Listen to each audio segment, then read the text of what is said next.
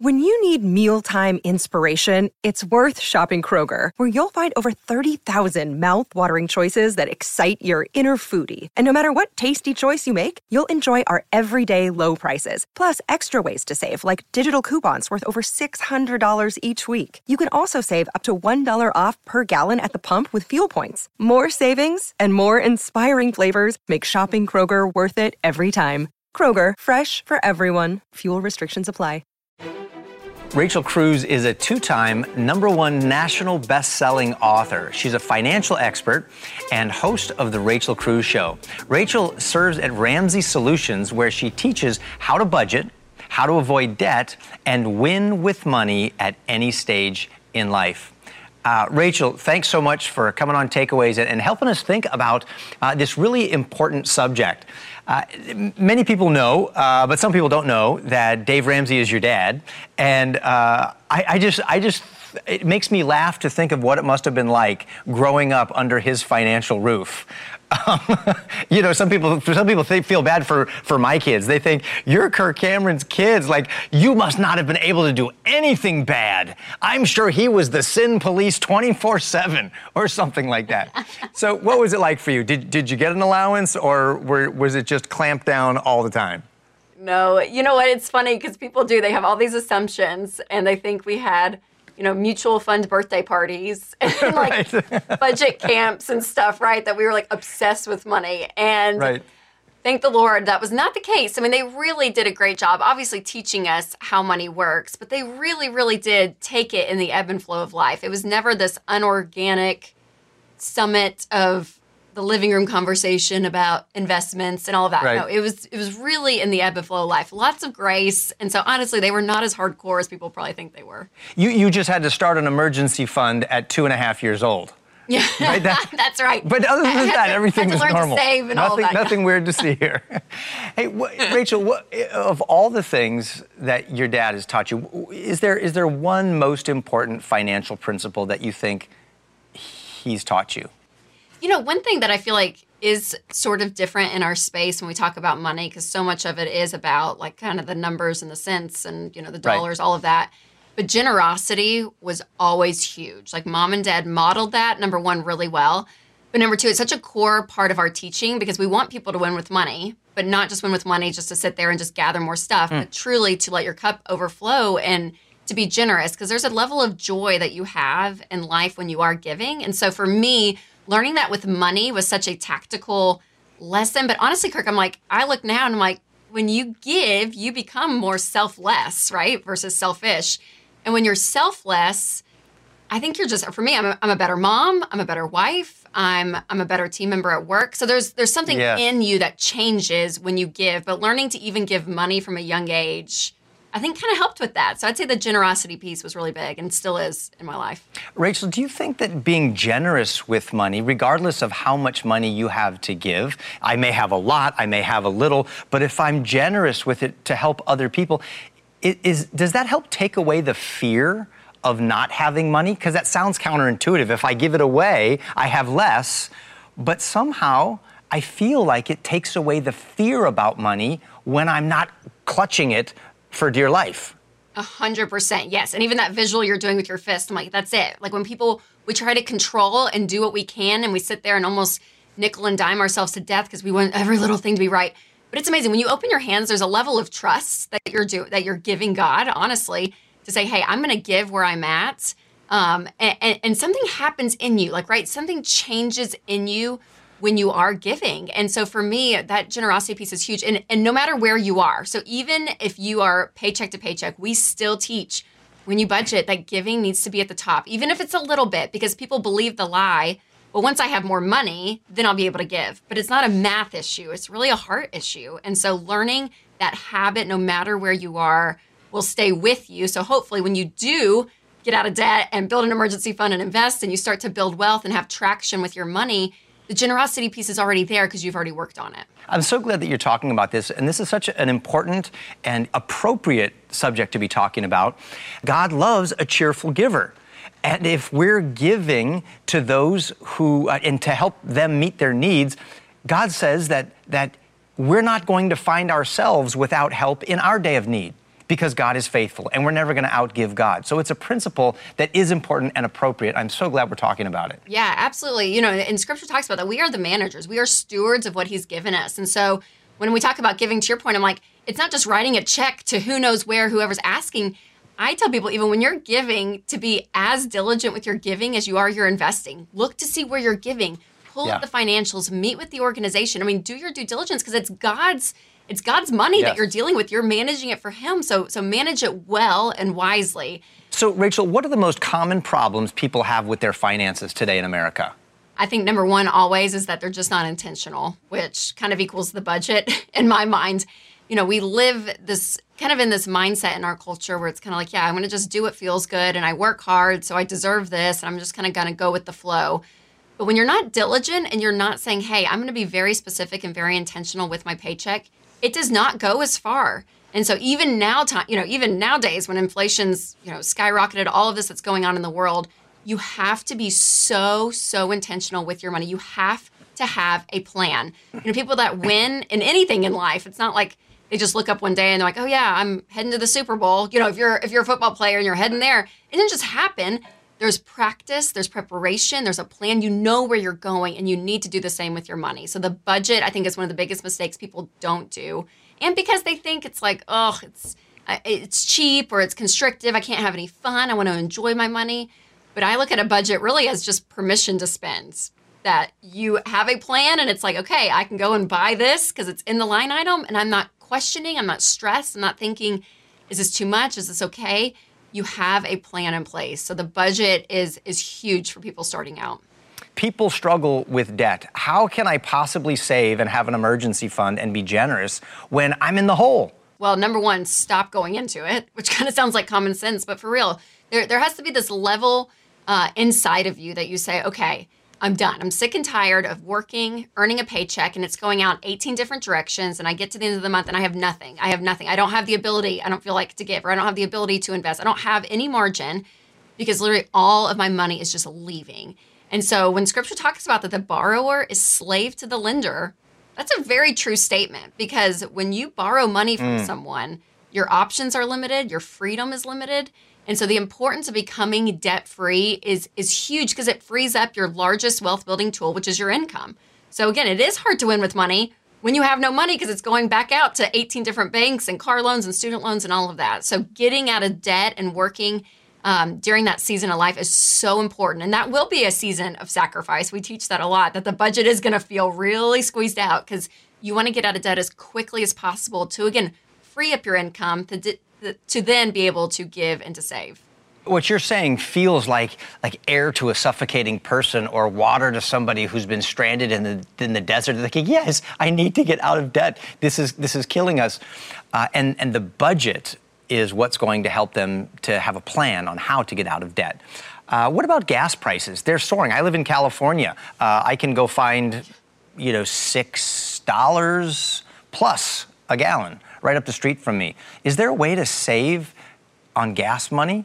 There's things you can do, like obviously condense all of your errands. If you're going out different places, to think, okay, where can I carpool? Can I go and say I'm going to go out once versus going back out 3 different times during the day? I mean, there's choices like that, but I think the overall principle there is that you have to be able to say, okay, my expenses are going up, and we know this because of inflation, everything going on, and to know, here, my budget is going to look different today than it did November of 21. And again, it's a hard reality for a lot of Americans. Americans are seeing an increase of $300 to $600 a month going on. So that's why it's almost even that much more important to budget and to be really specific with where your money's going.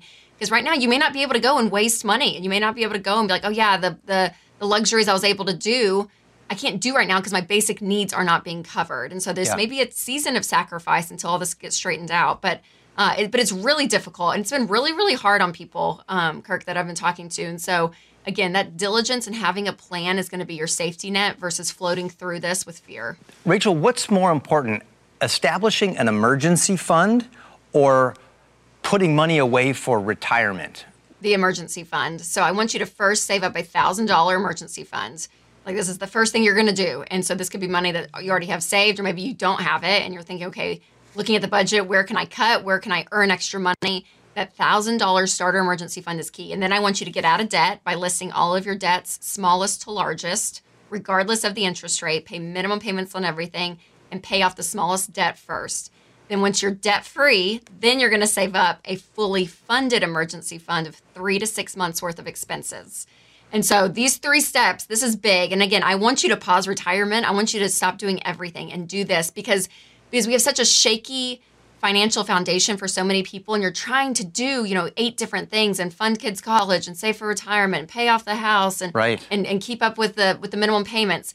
So just focusing on those 3 steps one at a time is going to really give you this level of fresh air, maybe for the first time in a long time. Because if you have no debt and you don't owe anyone anything except for your mortgage, and you have 3 to 6 months worth of expenses saved in the bank and it's just there for emergencies, you make different choices in your life. If another pandemic hits, you're gonna go through that so differently than you would if you are living paycheck to paycheck with no savings. So that is urgent, those 3 steps, first and foremost. And then we'll press play on retirement. And so then 15% of your income should go into retirement. So 401k, 403b, a Roth IRA, all of that. So you focus on that because you actually will have the money then, right? If you have no payments from debt, to actually fund that and get that ball rolling faster.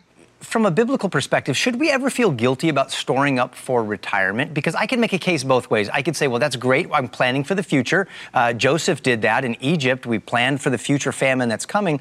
But then there was the man that stored up all his goods in these barns. And the Lord said, you fool, tonight your life's going to be taken from you. And I know pastors who would say, look, there's people who are starving now. They need these resources now. How selfish of me to store up for someday when I need this a decade from now. Sure. Well, Proverbs also says, in the house of the wise, there's stores of choice food and oil. A foolish man devours all he has. There is something to be said absolutely about the generosity piece. And I think, we need to be doing that. That's why giving should be part of all of this. But you have to take care of your own household first, or you're worse than an unbeliever. Also, the Old Testament says. So being diligent. And again, it's all about your motivation too, Kirk, of saying, okay, how am I setting myself up well to be wise with, again, the resources God has given me? And I'm doing this not out of a greedful heart or thinking that this money or this plan is going to save me. It's going to give me contentment. It's going to give me joy. None of that is true. No amount of money or stuff is going to give you that. And so there's a maturity of faith that you have to really balance these things and say, okay, God, here's the time and place you've put me, and I want to manage this well. I want to change my family tree. And in order to do that, I need to have a level of stability. So then again, the outflow of my cup can overrun, and I can even help people more. I can help more people and be more generous. This is awesome. Rachel, thank you for helping us think through this. When we come back, we'll dig beneath the how and examine the why we handle money the way that we do. I think you're going to find this a very worthwhile investment of your time. Don't go away.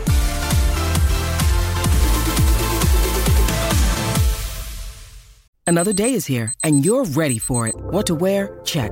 Breakfast, lunch, and dinner? Check. Planning for what's next and how to save for it? That's where Bank of America can help.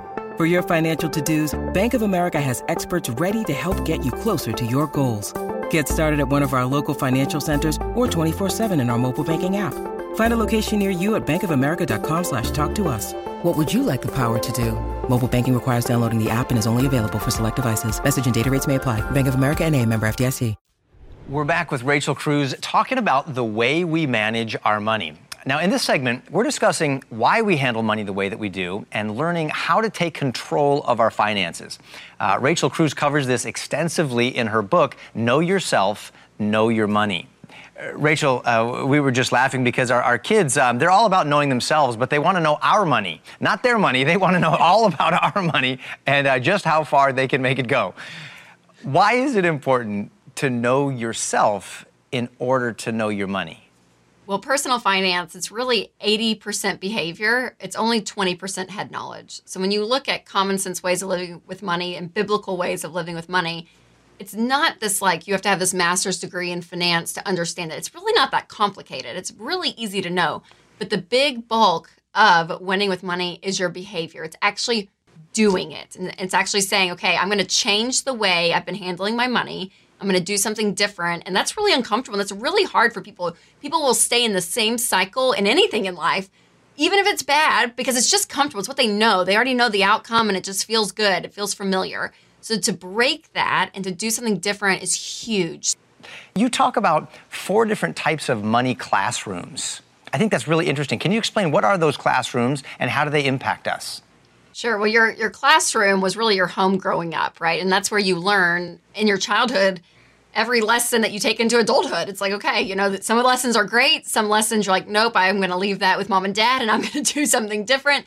But you learn life there in your household. And so within that, and when it comes to money, money is really communicated in 2 ways in a house. It's communicated verbally and then it's communicated emotionally. And so when I was writing this book, I was trying to like kind of pair it all together, honestly. And I was like, okay, you know, some households, it was verbally talked about. It was an open communication when it comes to money. And then some of it was closed, some households where they never talked about money. And then the emotional span, it's like, okay, for some people it was stress and anxiety ridden and fights, and you can just feel the tension. And for others, it was a very free subject. So when I was writing the book, I was like, oh my gosh, these 2 things, it almost like makes this quadrant. I was like, oh God, you gave me a graph. Thank you so much. This graph makes so much sense of how money's communicated. So that first money classroom is the anxious money classroom. And this is where it's verbally closed. Your household growing up did not talk about money. And emotionally, it was stressed. So you feel this level of anxiety. Again, it's not talked about, but you can feel it. And then the second, it's a verbally closed home, but it's very free. So it's kind of that unaware money classroom. And then you have verbally open. So money is talked about, but it still is kind of stressed. So it's that unstable feeling because maybe there's yelling and there's fights. So you hear about it, but it's a stressful environment. And then that fourth is the secure money classroom where money's talked about openly and it's a very calm environment emotionally. So no matter which one you kind of grew up in, I try to take the readers to that fourth money classroom, especially if you have a current family of your own, if you have kids and you're married, to really kind of cultivate that spirit. And you don't have to have a lot of money to be in that classroom, number 4 of that secure money classroom. But you have to have the ability to say, okay, we have a plan. We know what we're doing. So that creates that stress level to go down. So it's not stressful. It's more calm. And you are willing to talk about it. You know, parents, you know, even 2 decades ago, they didn't want to talk about sex. They didn't want to talk about politics. They didn't want to talk about money. It just wasn't talked about. And so learning to teach your kids and to say, hey, this is an okay conversation for us to have. We're going to talk about this subject, and having that open dialogue, I think it's huge. What happens when one spouse is the maker of the money and the other spouse is the primary spender of the money? How does that play out, and how can they work well together? Well, I would even say I would break even those 2 apart, that it's not always the person that makes the money is the saver. Sometimes the person that makes the money is the spender, and then you have the spouse at home who's sitting there with a lot of fear thinking, what's going on with the money? I feel out of control.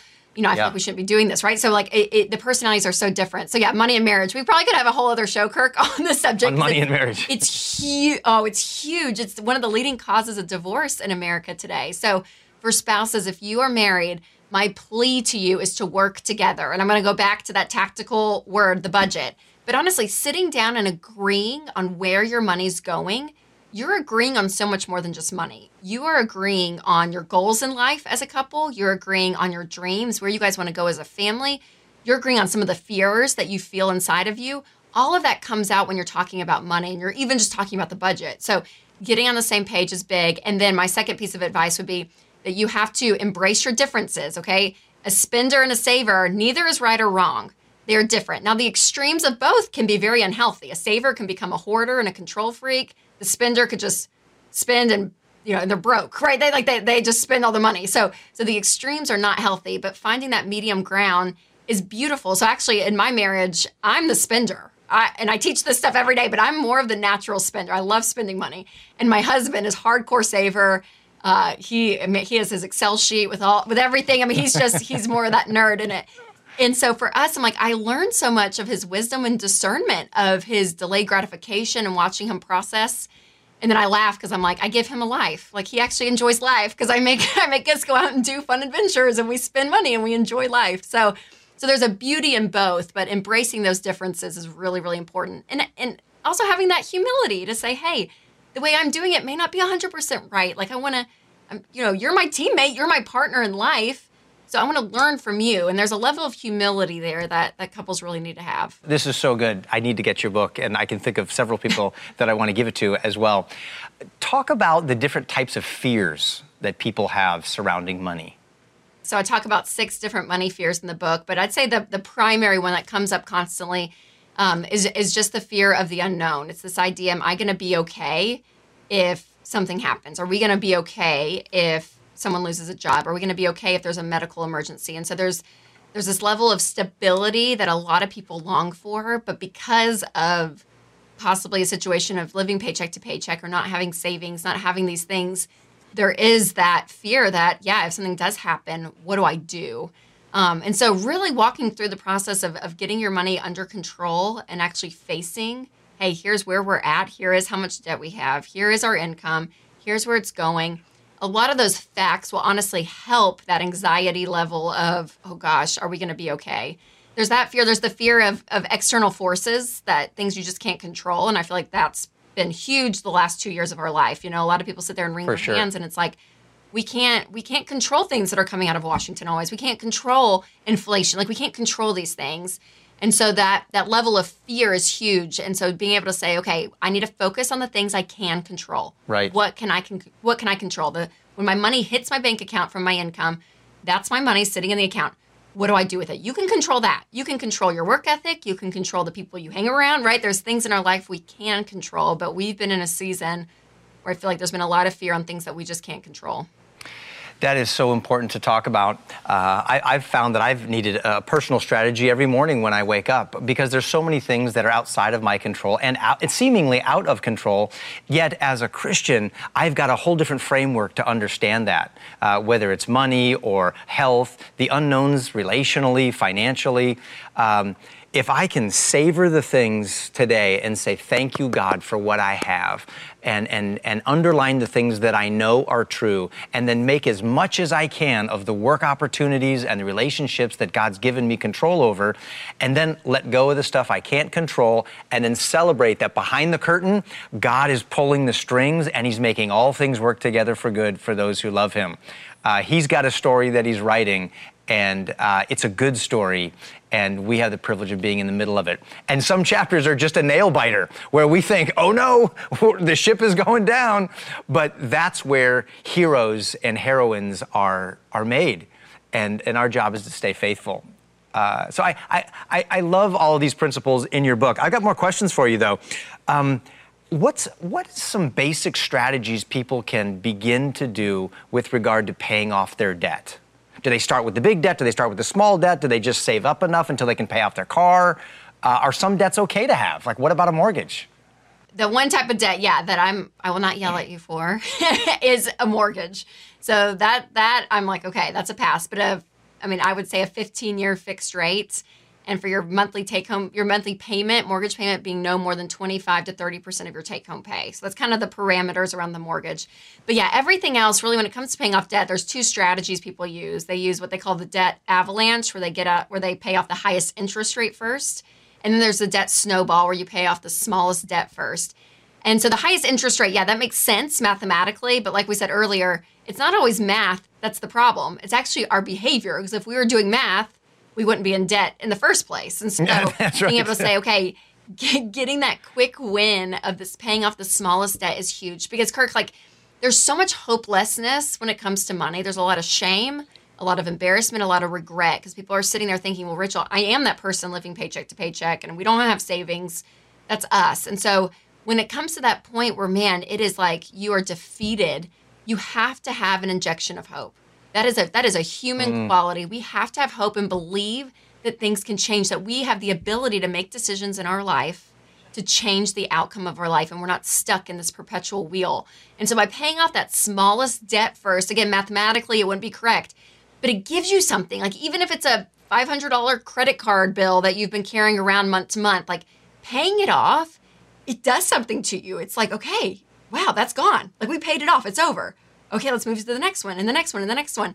And so you find not only mathematically does your money snowball, because if you don't have, the smallest debt or the second smallest debt or the third smallest debt, those minimum payments now are rolling over to the other debt. So you're snowballing mathematically your money, but also it's that injection of hope and to say, wow, we really can do this. So we find people doing this are getting completely out of debt except for their house in 18 to 24 months. And this is sacrifice, right? Like, this is we're cutting cable, we're not going shopping, we're not going on vacation, we're doing nothing but putting all of our money towards getting out of debt, because there is a freedom. Like when you get out of debt, not only mathematically are you free, but you sleep at night. You're not waking up at 2 a.m. running numbers in your head, making sure you can pay all the bills. Like none of that is there. It is such freedom, and it's an amazing thing. And that's one part of my job I love so much, because that changes your family tree. That is when it says a good man leaves an inheritance to his children's children. Like you're able to do these things for your kids that they don't have to go through possibly the pain that you went through. And that's my story. My parents filed bankruptcy the year I was born. So I literally was born into this mess financially. And because of my parents' example and what they've chosen to do, honestly, my whole life is different. And not because I'm Dave Ramsey's daughter, but because I had parents in a home teaching us God's ways of handling money. And so there is a legacy change in this simple idea of becoming completely debt-free. And I love it. It's huge. I love the picture of freedom that you're painting, and the Bible paints a distinction between riches and genuine wealth. And I know that that's woven throughout your book as well. And God tells us that riches can fly away like a bird. It's here today, and phew, it's gone, and you can't see it anymore. There's no better time than now to examine how we interact with money and how to learn practical ways to manage it well. Hi, I'm Kirk Cameron. Thanks for listening to this episode of Takeaways. If you love the conversations that we're having, please follow or subscribe to this podcast to never miss any of this great content. And please consider leaving a positive rating and a review to help others like you discover this show.